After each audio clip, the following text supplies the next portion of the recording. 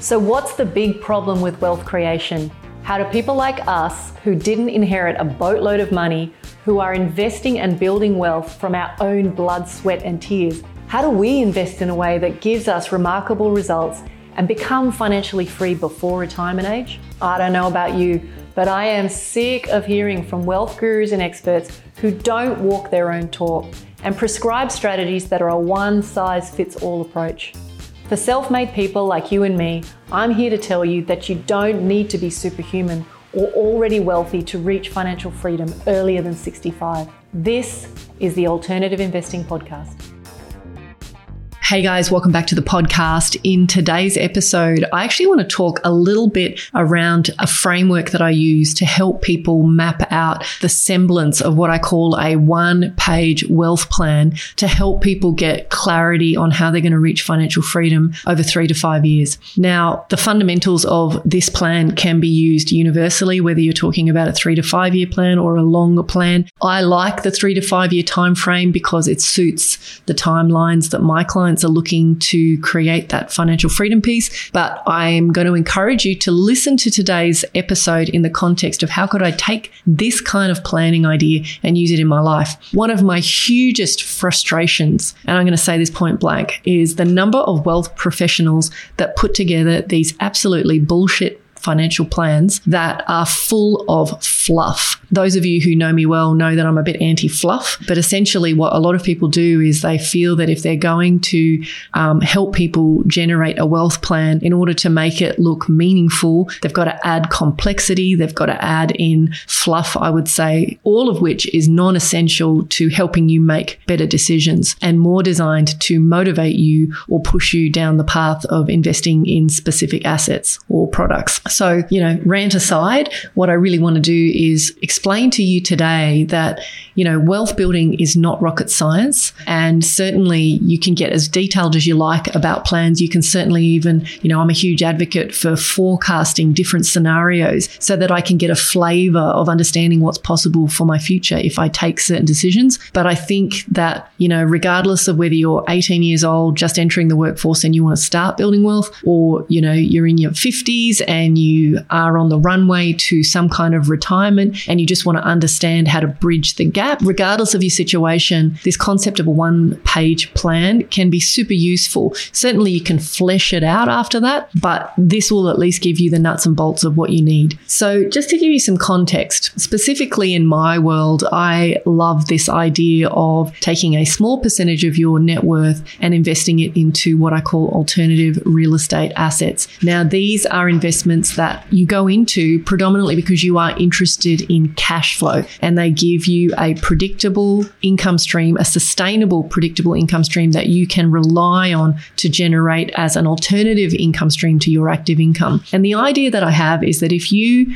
can gradually take the small percentage of your current net worth, maybe add a little fuel from your active income, within a period of 3 to 5 years, you can completely change the trajectory of your income stream coming off your investments. So your passive income stream can go from typically what most people experience, which is very poor, somewhere between 1% and 3% at best net after all expenses, and you can push that up to around the 8 to 12% mark. Now you can, without even getting into any math now, you can understand that if you're going to go from sort of 1%, maybe as high as 2 or 3% up to sort of, let's even say 10%, that is kind of like exponentially increasing your income in a very short space of time. And my experience with my clients is that by taking a small percentage of their net worth, putting it into these alternative assets, they can reach their financial objectives in a very short space of time, and typically 3 to 5 years. The only reason it even takes that 3 to 5 years is because they want to dip their toe in, build their confidence, and gradually create that exit ramp for themselves rather than just dumping a whole lot of capital into the market in one go. So the reason that this is a really important piece to understand is that often when I'm talking to people about, well, okay, what is it that you want? Where are you now? How are you planning to get there? Often from a timeline point of view, the typical goal sits somewhere, 15 to 35 years into the future. So this idea that we're kind of playing with, which is how do we pull that back into the next 5 years is completely life altering. So that's the framework that I just kind of want to put out there as the starting point for what I'm about to describe. So when we talk about the one-page plan, really there are 6 key elements that it's really important for you to articulate, which will give you the framework to then decide, well, from here, this is what I intend to do. So the first thing you need to know is what I call is, what is your INCOSI? Now, a lot of people are, new to the podcast, are asking, what is this INCOSI? Why are you using that word all the time? INCOSI is just simply a reference to what passive income is it that you desire. And INCOSI then is specifically what percentage of that goal have you achieved. Now, I came up with INCOSI. It is the Zulu word for tribal leader. And it's my opinion that we are endeavoring to create wealth in order to be tribal leaders in our family, in our community, and have the influence that we want, to have the impact that we want, to be a leader. And so this INCOSI idea is really the number one piece. So the starting point is, what is the passive income stream? And I'm going to ask you to frame it from the perspective of baseline needs, not the pie in the sky dream, I want $10 million a year in passive income. If you were earning a certain dollar sum tomorrow that would cover your living expenses, that is life altering wealth. So if you can work out what that number is and then work out what percentage of that you've currently achieved, that is the starting point. So that's element number one. The second piece that you need to understand is, what have I actually got right now? And what percentage of that would I be prepared to invest in alternative real estate? So let's say, for example, you have a net worth of $5 million. You may decide that you are only prepared to invest 10% of your net worth into these alternative assets. Now, let's say $500,000 at 10 to 12% is going to, obviously in year one, will give you maybe $50,000 a year, and maybe you allow that to compound. So within a very short space of time, you might push that up past 80, 90,000 over that 3 to 5 year mark, just by simply allowing your returns to be compounded. And that's with adding no additional capital. So just going back to clarify that the question you're asking yourself is, of my current assets, of my current net worth, meaning assets minus liabilities, what percentage of that am I actually prepared to invest into these cash flowing opportunities? The third element is really about the buy when. So one of the failures of most modern day wealth plans is, if you are coming into the workforce, for example, and you go and see a financial planner or some kind of wealth professional, because the vast majority of products and services that they can support you with are very limited, the timeline for achieving what you want is often, a 30 to 45 year plan. There's no other option. And that's partly because they are capital assets which create value in a rising market. They grow in value. And so as a result, your net worth grows, and the hope is down the track, even if you've started off with negative cash flow, that you end up in a positive passive income state. So the buy when piece is really about turning this on its head and saying, look, I really want to achieve financial freedom in X number of years. Because if you can do that, to some degree, you can then start to reverse engineer, well, what kinds of assets am I going to need to invest in if I want to achieve that outcome? So that is the next piece, the buy when. The fourth question is an interesting one, and certainly one that I'm kind of really pushing my current clients to reflect on, which is, what is the point in time when you want to stop adding capital? So let me explain what I mean. Often I work with people who have some lump sum of capital that they want to invest.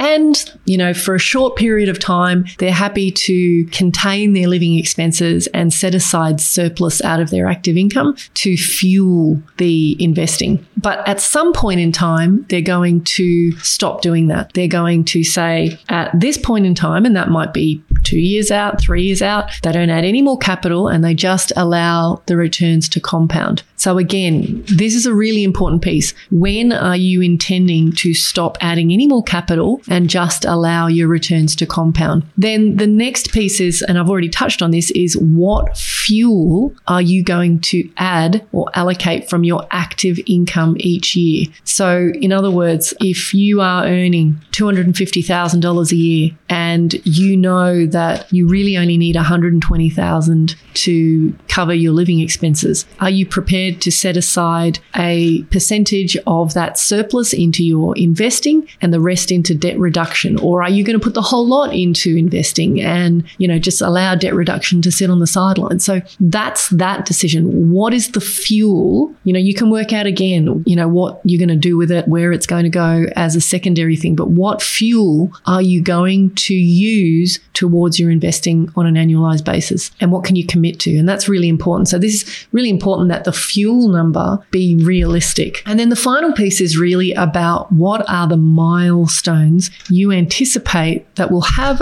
a financial impact in your life over the next 5 years. So examples of this are you want to go on a sabbatical, you're going to have a new baby, maybe you're partway through a messy split and there's going to be a divorce. But what are the material milestones that you need to account for when you are working out your plan over the next 5 years? So I just want to recap those elements. The first one is, what is your INCOSI? What is the passive income goal you have and what percentage have you achieved? Number 2, what percentage of your overall current asset net worth are you prepared to invest in something like alternative real estate deals versus other investment opportunities? The third is by when. The fourth is, when are you actually going to stop adding any new capital and just allow your returns to compound? So for example, this might be a 5-year plan for you, but you might decide at the end of year 2, that's it. There's no more capital going into that. You've hit your percentage allocation and that's it. The next one, number 5, is what is the fuel that you are prepared to set aside on an annualized basis to either fuel your investing or reduce your debt? And the final one is, what are the key milestones? Now, if you can account for those pieces of the puzzle, it then becomes very simple to create projections which give you a flavor of what's possible. Are you going to add any more property, local property into your portfolio? How much are you going to put into something like your alternative cash flowing investments? How much is going to go into debt reduction? And you can start to play with permutations. So what I'm doing with clients is giving them a flavor of lots of different combinations of outcomes and then letting them decide, what is it that we want? Which one of those scenarios feels like it's useful for us or comfortable for us? Because I can tell you now, it doesn't have to be this super complex projection. It can be a back of an envelope type thing. But if you know, for example, that you are over leveraged and you need to focus on bringing that down, if the market is uncertain, you're not sure you're going to get that capital growth, then maybe it does in those circumstances make sense for you to allocate some capital towards debt reduction. So this is about looking at opportunities and vulnerabilities in the context of your goals and your risk profile and what you actually want to achieve. So guys, this is pretty much as I would want to cover today. But I guess what I'm really trying to say to you is that your wealth plan is not necessarily a 50-page document. I've certainly created wealth plans that are very meaty in the past. But what I would say to you is just start with a 1-page plan. And if you can map out those 6 elements, you're going to be at least a starting point to begin the idea of fleshing out how do you kind of just make decisions each quarter in 2023 or each quarter next year and put yourself in a situation where you're making investment decisions on the front foot rather than having the situation where you find yourself with a whole lot of capital and then you let money burn a hole in your pocket and you just don't know what to do with it. Anyway, guys, I hope you have an awesome break. I hope you have lots of time to refresh, but above all, I hope you have time to reflect. I think too many of us live our lives super busy and we just don't give ourselves those gaps to reflect on what it is we want and whether we're heading in the right direction. Till next time, take care. You've been listening to the Alternative Investing Podcast. If you're feeling frustrated that despite doing everything right in the property investing playbook and you're no closer to financial freedom, then head on over to incosiwealth.com to learn more about how you can use alternative investments to catapult your investing income and blend strategies to shave decades off your timeline to financial freedom. See you on the next episode.